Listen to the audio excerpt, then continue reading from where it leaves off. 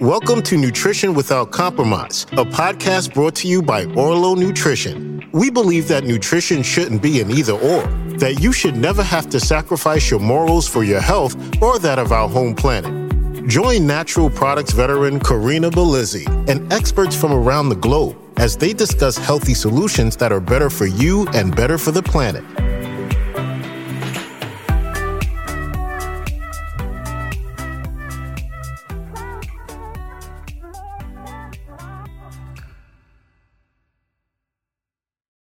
Thanks for joining me today for another great discussion around nutrition and health without compromise. Today, we're going to talk about the intersection of environmental concerns and your health and nutrition as we get to know William Moomaw. Dr. Moomaw is Emeritus Professor of International Environmental Policy and founding director of the Center for International Environment and Resource Policy at the Fletcher School of Tufts University. An MIT-schooled PhD in physical chemistry, he has been instrumental in pushing for positive change through his work as a science fellow in the U.S. Senate, where he worked on legislation that successfully addressed ozone depletion. He began working on climate change in 1988 as the first director of the climate program at World Resources Institute in Washington. He has been the lead author of 5 Intergovernmental Panel on Climate Change reports, the IPCC. Now, that was the one that shared the Nobel Peace Prize for its climate work in 2007. He is currently working on natural solutions to climate change with a focus on increasing carbon dioxide removal and sequestration by forests, wetlands, and soils to complement emission reductions from land use changes and replacing fossil fuels with zero carbon renewable energy. He even coined the term proforestation, which we'll get to talk about today. Dr. Moomaw, welcome to the show. Thank you, Corina. That was quite an introduction. Thank you very much. Well, I'm just so thrilled to have the opportunity to meet you now. As it stands, the work that you've done specifically with the IPCC to push forward international change is really incredible. I imagine that you got a chance to know also Al Gore, who produced An Inconvenient Truth and kind of shocked much of America into thinking differently about climate change. I did. I actually met him when he was a senator before he was vice president. And 1988 in Washington, he invited a group of climate scientists, and I, as the new director of the World Resources Institute program, to meet with him for these intense meetings that went on for hours in an unheated Senate office building. It was people were still worried about energy crisis and all that sort of thing. So when Senate wasn't in session, they didn't turn the heat on. And so the global warming was all outside, but it wasn't in that building, I can tell you. But he was a great student. He listened carefully and wrote a pretty accurate book. Well, and even had to produce it as a movie so we could capture the imaginations of people to really help them understand what was happening, right? Now, in an article that you co-authored, Catalyzing Innovation, Cutting Out the Middle Fish, Marine Microalgae as the Next Sustainable Omega-3 Fatty Acids and Protein Source, you spell out how looking to algae as a novel nutrition source could actually create more oxygen and sequester carbon while ensuring our marine ecosystems rebound, all while feeding humans and animals. Now, that article was published back in October 2017, and by my estimation, things have only gotten worse as far as the environment is concerned. And we've also seen quite a bit of progress in the world of nutrition as it relates to science and research of what we can do with algae. So I wondered if you could briefly summarize for our audience how algae is capable of doing all of these things. All plants have this miraculous capacity to use water and carbon dioxide from the air and a few nutrients from either, if they're water plants, water, or soil plants, they're the soils, in the presence of sunshine to make first sugars and then starches. And then in the case of woody plants, it's cellulose. One of the amazing things about algae is they don't need that last step. They never have to make wood. They just have to make the cellular material that keeps them going. And characteristic of life is that it keeps on living. The individuals may disappear, but the species does not. And algae has an amazing capacity to double its weight in a matter of days, which is faster than any other plants on the planet. And they're green. That means they have chlorophyll. They can do this magic. It takes chlorophyll to do it. When I first met Isaac Burson, he had done some research. He was looking at it as, well, could we use this as a fuel, a renewable fuel, diesel fuel or something? With all due respects to Isaac, he was a very bright guy. It turns out a bit of a bad idea because it turns out the oils in these materials are very rich omega-3 fatty acids. And so that would have been a really foolish thing to be burning. He had backed out of that long ago when he came up with this idea, could we use these for food and for feed, to feed a fish and livestock maybe. And they also make a certain amount of carbohydrates, which animals and we need for our energy system. And one day I just asked him, I said, what do you know about the proteins in these algae? What is known about that? And he says, well, not much. And I said, well, it seemed to be interesting to know how many of the essential amino acids. Human beings need about 20 essential amino acids that we can't make ourselves. It turns out when it was tested that the best food we have that has the balance for us is eggs, chicken eggs. This was comparable, essential amino acids. It was just a miraculous discovery.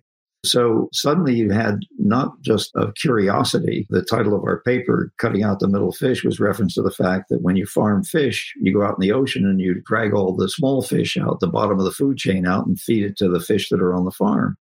Well, then that just depletes the whole ecological functioning of the ocean. And so when Isaac called me once, he said, where do you get your omega-3s? And I said, from fish, like everybody else. And he said, and where do the fish get it from?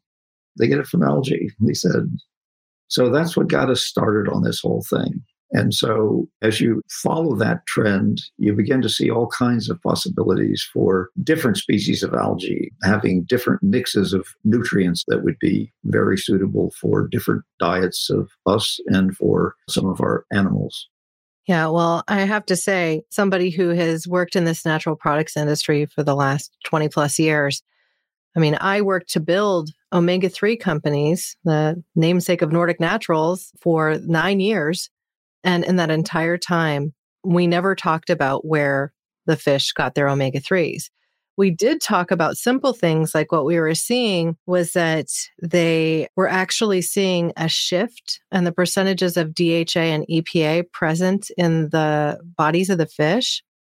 And what it would turn out to be the result of was simply that there are different species of algae that are flourishing in our oceans now than there were prior.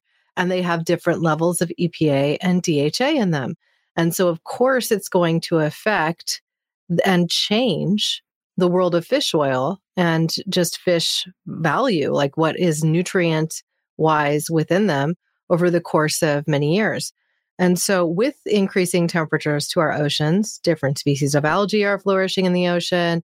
And also that's creating some more challenges for the fish because they tend to flourish in cooler waters where they're more nutrient dense. And so suddenly we're in this cyclic collapse, this system that's not sustainable, that we can sit here and say, oh, well, we only use sustainably sourced fish to make our fish oil products or fish meal products to feed our animals as we're growing food for human nutrition. But the reality is it's just not proving to be really the case, right? Because the oceans continue to warm little bit by little bit. Species that can flourish, therefore, are changing. And we have an ecosystem where the integrity of it is ultimately in collapse. So finding these new novel ways to both address human nutrition, reduce our impact on vital ecosystems, and ensure that we're able to sequester more carbon is all going to be helpful, right? Because what is it? We want to have less than a 2-degree increase over the course of the next several years, but it's not looking good. And so I would love for you to offer your perspective specifically on the latest IPCC report. Where's the silver lining too? Like, how can we find optimism in this so that we can take power into our hands to create positive change for our climate and for our health? That's a very challenging question, but it's a very important one. As you said, the oceans are warming, and that means we're eliminating some of these algae, just as we're eliminating coral reefs, which means we're eliminating the most biodiverse, rich parts of the ocean. And also, there are some species that have little shells where the ocean has become so acidic from the absorption of carbon dioxide from the atmosphere that they can't build full shells, and therefore they're reproductive capacity is becoming more and more limited. So we can see a direct link between exactly what we're emitting. We don't have to worry about even the warming part. It's just the direct link from what we emit, what goes in the ocean, makes it more acidic, and then many species, in fact, some cultured mussels or clams or something, they found they were not reproducing very well. There was no viability. And so they took the seawater and did it in controlled conditions and neutralized it chemically so it wasn't so acidic. And lo and behold, those same shellfish were able to reproduce just fine. So it was a very clear demonstration of what the problem was.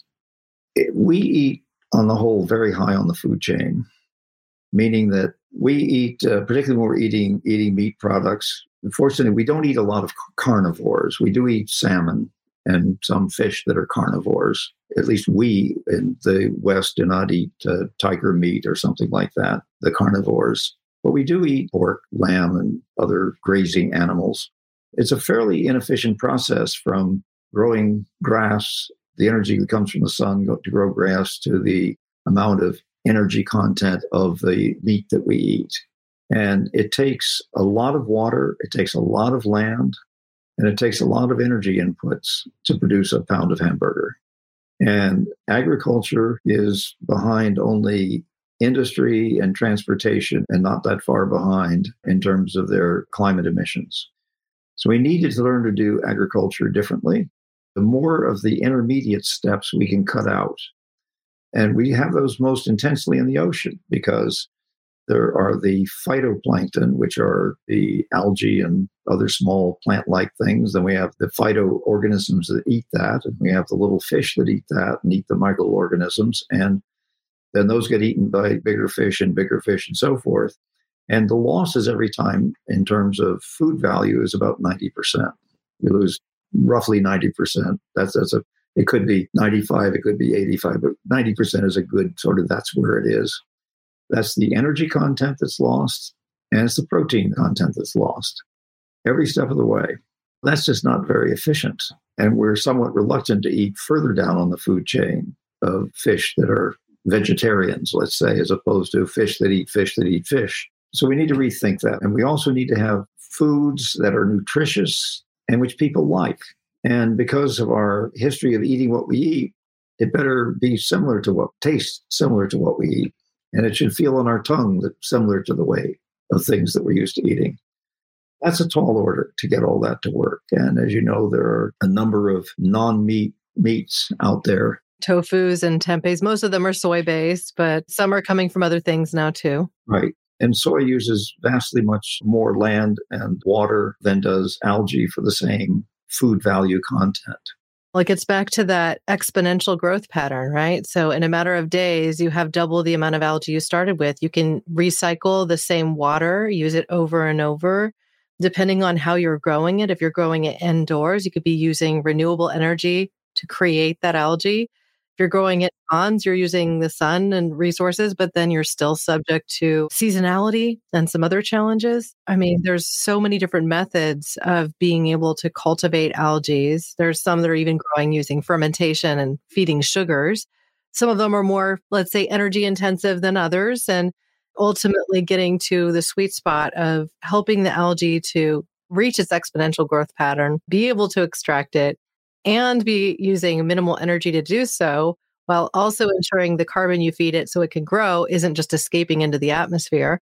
I mean, all of these things kind of need to be done. So there's a science behind it, but there's also just the rudimentary reality of how photosynthesis works, right? And so if we can harness the power of algae and get a protein out of it that maybe one day will have the same texture, and also the omegas, which we've already become expert at extracting, and other phytonutrients, then we can create something that, yes, is way further down on the food chain, but then also less likely to be full of pollutants, less likely to have issues in growing it. You're not having that 90% loss every time that food becomes food, that becomes food, that becomes food that we eventually eat, right? You're going to the first plant that ever existed, a microalgae. That's right. And so that means it's going to require the least amount of input energy from whatever sources it takes to grow it and process it and everything else. And it means that it's going to avoid many problems. So like fishing all the little fish out of the ocean to feed fish that are on the farm. So that's being done now, and it's proven quite successful. I mean, imagine that.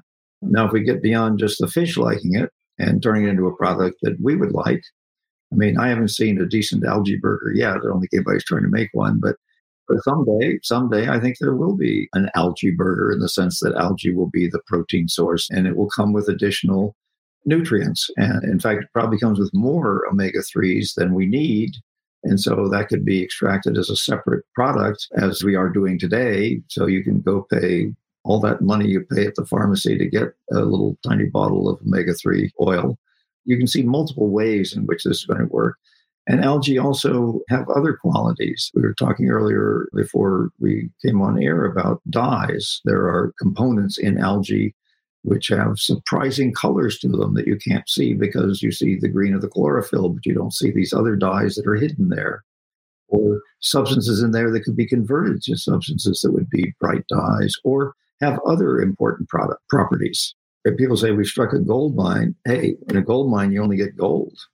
So it sounds like you're a big fan of algae. I mean, I am too. And the more I learn about it, the more deeply entrenched I become and seeing it as a solution plant. And one of the things I found really surprising when I first learned it is that so much of the oil that we're pumping out of the ground was once algae because it was the thing that lived before anything else. And so as it was underground and decomposing, it became oil. So some of what we're pumping out of the ground to burn as fuel is essentially algae. So if the plant that started it all, that started life essentially, can be harnessed to also be part of the solution, it just speaks to the beauty of nature and that we have all the resources we need if we can just learn to be a little bit more meager in how we extract from the environment, because otherwise we will have problems of ecosystem integrity, which we'll see in my generation for sure, and in my children's too.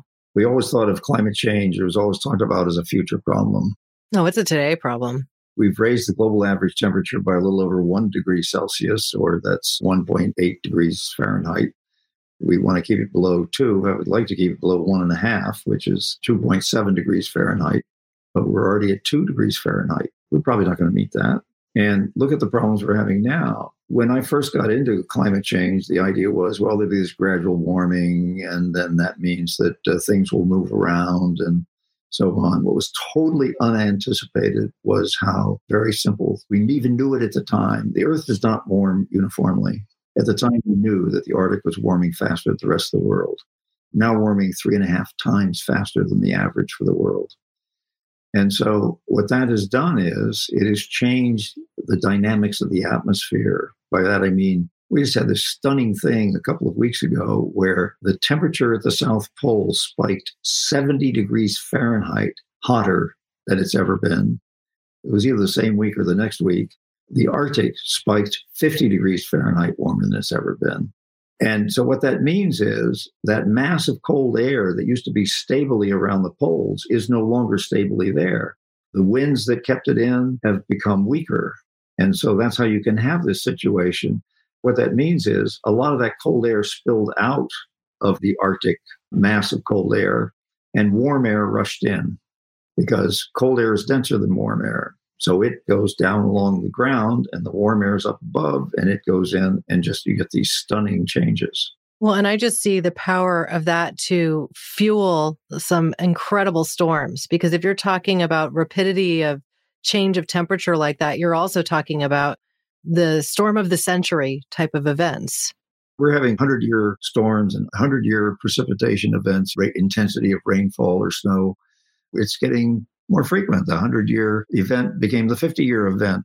Became the 5-year event. We're down in the 20s for sure. And occasionally we have 1 in 1,000 years. I remember back in the 1990s, was the mayor of Newton had just been elected. He was quite big on climate change being a thing. He said, well, we had the flood of the century in 1998. So we thought, well, that won't happen for another 100 years.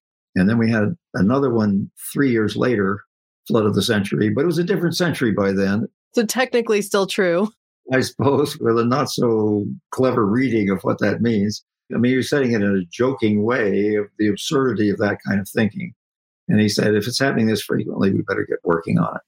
So let's think about solutions. Like we've talked a bit about algae. We've also talked about the fact that if you're consuming algae instead of, let's say, fish, you're not taking from that ecosystem. You're potentially allowing it to recover a bit. We did some calculations based on Orlo's first line of products, the omega-3 and the prenatal DHA, and found that for the equivalent level of nutrition, of omega nutrition in one of these bottles, it's 110 pelagic fish not taken from the ocean. I mean, that statistic alone is something that I think people can get behind, even if they're not vegetarian or vegan, even if they're a fish oil consumer today. Okay, well, this is a change in a positive direction. And yes, we may not have yet harnessed the full potential of algae for protein, but it's coming. And that's something that I see happening in the next couple of years. We can get to a space where instead of having a soy burger, the impossible burgers of the world, we could have something that's algae-based and that is harnessing that other part of this plant that can grow exponential growth in just a matter of days, that can sequester carbon, and that can actually provide us with oxygen. I mean, I wonder if there are other things on the horizon that also give you hope, whether it be from the pro-forestation movement or from also the regenerative agriculture that's currently underway, where we're seeing a shift in these more traditional approaches by farmers across America. I spent most of my 20 years on the IPCC working on technological solutions. And towards the end of that time, I began to realize, I knew this from, way back when I first learned about climate change, that remarkably enough, the increase every year in carbon dioxide in the atmosphere we thought it was around half of what we put in. So right now we're putting in, say, roughly 10 billion tons of carbon dioxide, but the increase is only about 5. It's actually a little better than that. But where's that going? Well, it's going 2 places. It's going into the oceans, dissolving in the oceans, making it more acidic, and it's being taken up by growing plants. That is mostly forests. And the rough estimates that the IPCC, they're being more and more refined, the IPCC wrote in their report last year was that they estimate about 25% of the quarter of what we emit is taken up by the oceans, and 31%, or almost a third, is taken up by plants on land. And forests are the largest part of that. Estimates are that's probably about 25% as well. However, we're doing everything we can to degrade the oceans by what we dump into it, the way we treat it. And we are degrading our forests, we're degrading our grasslands, and we're degrading our agricultural soils. And so if you plant a crop this year, you cannot grow the same amount of crop next year without adding the lost nutrients. At the same time, we have soil that has less carbon content. It holds water less well. We have to add more water, takes more energy. That energy is provided by fossil fuels. In other words, we're in a vicious cycle of making things worse every year. And it doesn't have to be that way. The same is true with forests. People say, well, our forests are being sustainably managed because we're still in a situation where we're not cutting more than forests are taking out. Well, that's a pretty low bar. I mean, that would be meaning really something quite extraordinary if we were that close. Well, Canada got that, not only that close, they exceeded that bar in 2019, where their managed forest went from removing, I think it was 160 million tons of carbon dioxide a year to emitting 24 tons of carbon dioxide a year. And it's just rampant cutting. And a lot of it is now, people say they want renewable energy, so we'll burn wood instead of coal.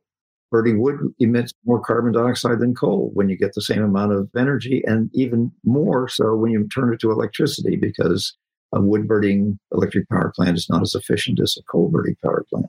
Well, and we see things like the Forest Services battling with what the fire services want to do, right? So they say things like, oh, well, we need to thin the forest because right now it's a fire hazard in California or in Oregon or Washington.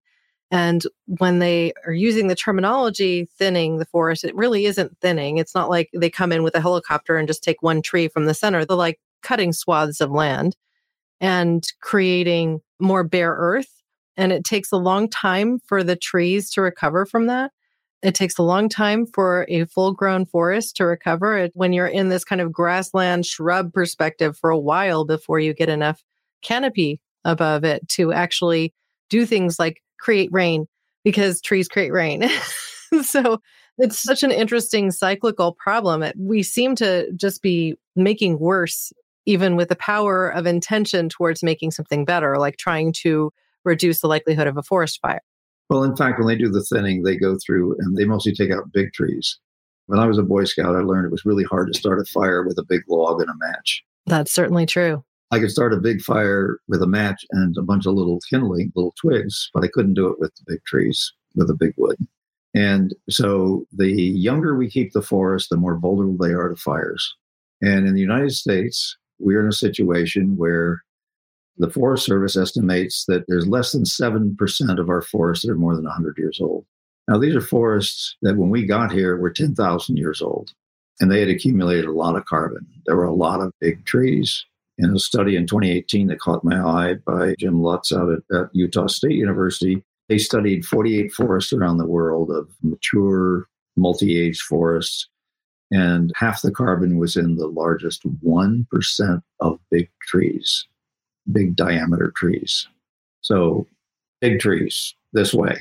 They may be big this way or not, but it's this way that's important because that little shell that's added every year of carbon going around a bigger and bigger and bigger, I'm out of the picture now, trunk is a lot of carbon.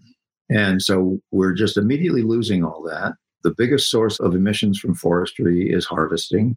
It's about 85% of the emissions that occur. That counts fires, it counts insects, it counts diseases, it counts wind, it counts everything.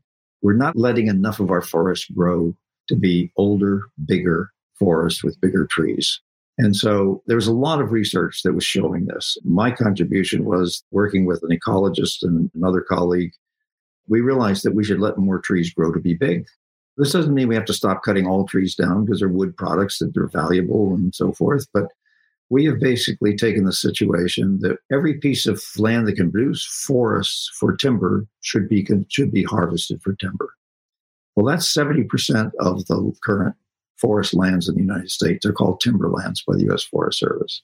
And the only reason it's not more than that is because roughly half of the remainder, about 15%, are little scruffy forests that wouldn't be good for anything. And the other half are protected, national parks and places like that. Well, that's pathetic because one of the interesting things that the IPCC statement made in February was that they said that in order to have the resilience and the functionality of forests, what they call ecosystem integrity, they estimate that on a global scale, we must conserve approximately 30 to 50% of Earth's land, freshwater, and ocean areas, including currently near natural ecosystems. That recommendation with high confidence.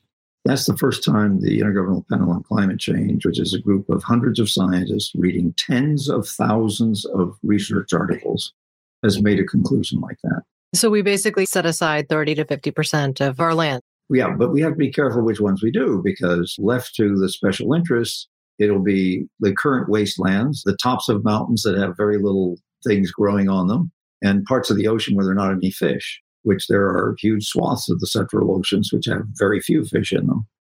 And so this has to be done carefully. It's not just 30 to 50% of anything and everything. It's 30 to 50% that actually amounts to something in terms of ecological function. Yeah. I will tell you, I learned about a new kind of end-of-life service that I think is really interesting. And that's this company called Better Place Forests. And what they're doing is essentially providing a system where you can choose a forest to dedicate a tree, and it's in swaths of land that they're controlling as preserves. They're essentially nature preserves, and they're sequestering a lot of carbon because these are old growth forests or like somewhat mid-growth forests, but really trying to work to preserve large chunks of land. But become older forests. Exactly. Some of those old trees will die someday. There need to be young ones coming along to replace them. That's right. So it's a novel concept. They hired, I think, one of the senior executives from Patagonia to be in the CEO seat. They've had some interesting capital infusion. And now it's really a service that you could offer is say that you want to be a tree at the end of your life. So they'll take the ashes from your cremation and mingle it with some soil to put at the base of a tree.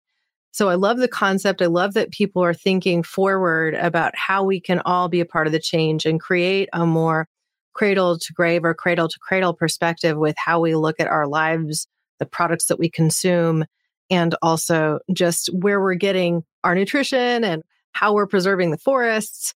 I just think that work is incredible. I'm also reminded of a conversation I had with Paul Hawken on another podcast that I host called Care More, Be Better, when he said that swaths of land really, they don't want to be bare. Like Earth doesn't want to be bare. And often the weeds that you see infiltrating are actually a sign of nutrients that are missing from the soil. And so they'll actually come in and actually help to reinvigorate this land so that a forest can grow. So in my understanding, part of proforestation is also setting aside chunks of land that could again become forest, which is a process that has to be managed. So I wonder if you could speak to that. Okay, well, here's the idea is that I was curious because all these reports talked about what we could do. We can all do solar panels and this, that, and the other thing. And there was always this little tiny bit that says afforestation, meaning we'll plant new trees. And everybody loves to plant new trees. It's a good thing to do. And another little piece that said reforest, areas that have been deforested. And why are those so small? Well, the reason they're so small is it takes a long time for a tree to get big. And it's always set as either by 2050 or 2100. So you're not going to, planting new trees at any time is not going to do much by 2050. Well, and that's a lot of the carbon credits that people are buying. And they're buying them assuming that it's a full-grown tree now, when it's not going to be that for 100 years or more. Let's just say that's an iffy way to do the crediting. Well, it's a way in which we continue to borrow from the future, right? We're just saying, oh, well, so in 50 years, it'll be sequestering some carbon. And so I can just spend this carbon now. Yeah, we do not have 50 years to get there. So the idea of proforestation was, since it's the growing trees and the existing older trees, which, by the way, are still growing, if not taller. I guess they're like people. As we get older, we don't stop growing taller, but we may grow wider. And furthermore, in an older forest, on every acre, more than half the carbon will be in the soils. Because year after year, the leaf drop, the beetle drop decays, and it becomes a good portion of that material becomes soil carbon. I mean, it's kind of nature's version of composting. And we all know that if we put our waste and our leaves into a composter and stir it every once in a while and let the sun hit it, after a while, you have this beautiful, rich carbon soil. Yeah, it's black earth. Black earth. And so that's what forests are doing by themselves, 7 days a week, 365 days a year. And they're building carbon both in the trees and in the soils. And so the idea of proforestation was that we should recognize that and count the continuing growth as part of the solution. Because the sustainable forest approach is we'll keep cutting trees and letting them grow back. And so even if that works, you're no better off than you were when you cut them. You cut a 50-year-old tree, it takes 50 years to grow it back.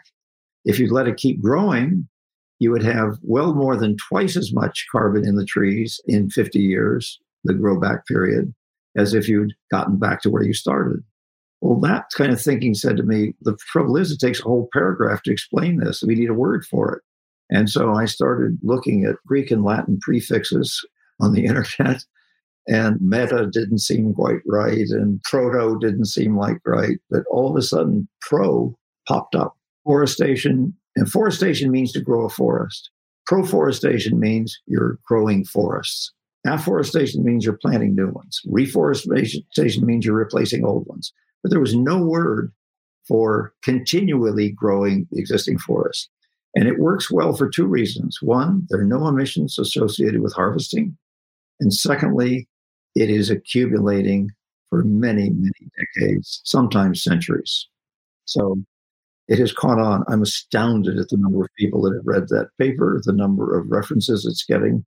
Not all favorable, because needless to say, the forestry industry doesn't favor that idea very much. It's kind of sad, right? Like the reason that they're in existence is because there are forests, and yet they're not pro-forests. That's interesting. Now, there's this concept of our forest as a farm, as actually a place to get food, and even think about doing things like planting and harvesting nut trees on the perimeter of some forests. So I wonder what your thoughts are around the potential for our forests to become a food source for at least communities around those forests. I'm not sure why the fruit and nut trees have to be planted next to them, but I do know that in Costa Rica, even when they have banana plantations, if there are bits of forest around it, the productivity goes up. The reason is pollinators. And pollinators are everything from bats to insects to birds. And so the farmers who leave these pieces of forest as part of their banana plantations get payments for ecosystem services. In other words, the services of, in this case, pollination. So that's one way you could do it, and comes as close to what you're talking about of a real example that I know about. I also know in large chunks of Italy, there are chestnuts everywhere. And we don't have that anymore in the United States because there was a blight that killed off much of the chestnut forests that we had. But it doesn't mean that we can't also turn to some food-bearing trees as part of this pro-forestation effort or even the afforestation effort. Food is important for many animals in the forest, and the animals are important for dispersing the seeds. And so it's not as though a forest is just a bunch of trees. And here's another just a little catchy phrase I like. You can plant a tree, but you can't plant a forest, because a forest is a complex ecosystem, which includes, oh my goodness, microorganisms in the soil, microorganisms in the bark, and fungi. The fungal networks we've only learned in the last few decades are essential to bringing nutrients to trees. And we always thought if there's a fungus, oh my God, get rid of it, get a fungicide out there. I mean, we had this idea that it was like corn patch where you don't want any weeds in there. In the forest, all these other species of plants are not weeds in a natural forest. In fact, a friend of mine in Australia pointed out to me that the fact that 80% of biological diversity on land is in forests, that is numbers of species, is the wrong way to think about it. A forest is itself a highly ecologically functioning ecosystem. And it would not be a forest. We should probably not call it a forest unless it has this wide range of biodiversity from soil organisms, and all the creepy crawly things. I mean, it's just all this stuff we don't even think about. We think about the furry creatures. Oh, there's a beautiful tree. But it's so much more than that. Well, I have to tell you, in my personal home, we have a compost. We compost our organic matter, right? I have an undeveloped portion of my land that is also a forest. We tend it by keeping the bay saplings at a minimum, just because they tend to be fire ladders. But we've preserved some very large oak trees and working to keep that a healthy space. And so these are all things that we're just working to do in our space. Like we didn't develop this portion of our land because it's a forest, right? Since reading Paul Hawken's Regeneration and learning more about how regenerative agriculture works, I have stopped looking at weeds the same way. And really just thinking about it as, if I can just cut it without tearing all the root system out, I'm doing my own little part of helping to preserve the carbon that's in the soil and the ecosystem that is that soil, the earthworms and everything else, the microbes that are essentially helping me create the strawberries and mint and oregano and to the fruit trees that I have too. It's interesting. It's a great thing to educate ourselves upon, because if we have a little patch of earth that we can manage, then perhaps we can be more part of that solution. Well, when you think about the fact that the area of yard lawns in the United States is greater than the area of the state of Pennsylvania, and these are ecological deserts. I mean, everybody works and works to make sure there's only one species of bluegrass in that lawn. And they spend a lot of money and they spend a lot of chemicals and all these things to keep it that way. It would be far more interesting, far more productive if they didn't insist on having that kind of a yard. And we even do it in places. I lived in Los Angeles for a while. I was astounded. They had Minneapolis-style lawns, and it was watered all the time. And the Colorado River is running out of water, and that supplies a big portion of Southern California's water system. So thinking differently, they had a spectacular bunch of desert species in California that make great ornamentals for your space. Yeah, you're preaching to the choir. My father's a landscape architect here, and he specializes in using local plants in his projects because they require a lot less water. They tend to get established rather quickly. They're beautiful. And guess what? A lot of his projects include zero lawn. It's a huge cost environmentally. Also, if you think about how much we are now paying for water in California, those rates keep going up, and there's a good reason for it. They're trying to control our behavior through our pocketbooks, which is probably, honestly, a little bit easier to do than by telling us about all the ecological reasons we need to be concerned. Well, I have to say, I've really enjoyed this conversation today. Dr. Moomaw, I appreciate all of your work, and I really would just love to offer you the floor. If you have a closing thought or if you had a question that you wish I asked that I hadn't, please ask and answer. I guess my plea would be that we be more thoughtful about everything we do. I've gone through the whole technological piece. I live in a zero net energy home in cold New England, first one engineered to be that. Energy from solar panels, heat from the ground, stored summer heat that I use in the winter. I cool with natural systems and so forth. And I've had an electric vehicle now for 3.5 years that 3/4 of the miles I drive on it are done from my solar panels. High gasoline prices do not bother me at all. And the sun will be shining certainly through the rest of my lifetime. So I think I've got a pretty good system here. But it's also critical. We will not solve the climate problem if we keep abusing the natural world. And I was so impressed that the IPCC report, the one on that deals with impacts and vulnerability and adaptation, I had a phrase, if you'll allow me, I'd just like to read it. It's so powerful. It says, safeguarding biodiversity and ecosystems is fundamental to climate resilient development. That's us developing our lives and things. So it's fundamental to climate resilient development in light of the threats climate change poses to them, to these ecosystems, and their roles in adaptation and mitigation. In other words, having forests intact do more to make us more resilient and to adapt, as well as mitigating by removing so much carbon. They make that statement with very high confidence. And then they go on to say, building the resilience of biodiversity and supporting ecosystem integrity can maintain benefits for people, including livelihoods, human health and well-being, and the provision of food, fiber, and water, as well as contributing to disaster risk reduction and climate change adaptation and mitigation. That is so good. Where do I sign up? That's right. Well, it's going to take all of us working towards a solution like this for a generation and possibly more in order to safeguard our future. And I just have to say, I appreciate the work that you've put out there. I so thank you for your time today, Dr. Bill Moomaw. Thank you for joining us. Thank you very much for having me. I really appreciate the opportunity. Now, I hope that with me today on Nutrition Without Compromise, you've learned a thing or two. Perhaps you've even made a decision to try and do things a little bit differently in your life, whether it be replacing some of the food that you're eating with something that's more plant-based, or even considering taking an algae supplement over a fish oil. We have many products available. Orlo Nutrition already offers a couple of omega-3 products, as well as a spirulina extract to support your immune system. You can find out more at orlonutrition.com. Now, I will also include links to the IPCC reports that we discussed with Dr. Bill Moomaw today, as well as more detail on how to connect with him via his websites and also via LinkedIn. Thank you for joining me today on Nutrition Without Compromise. Here's to your health.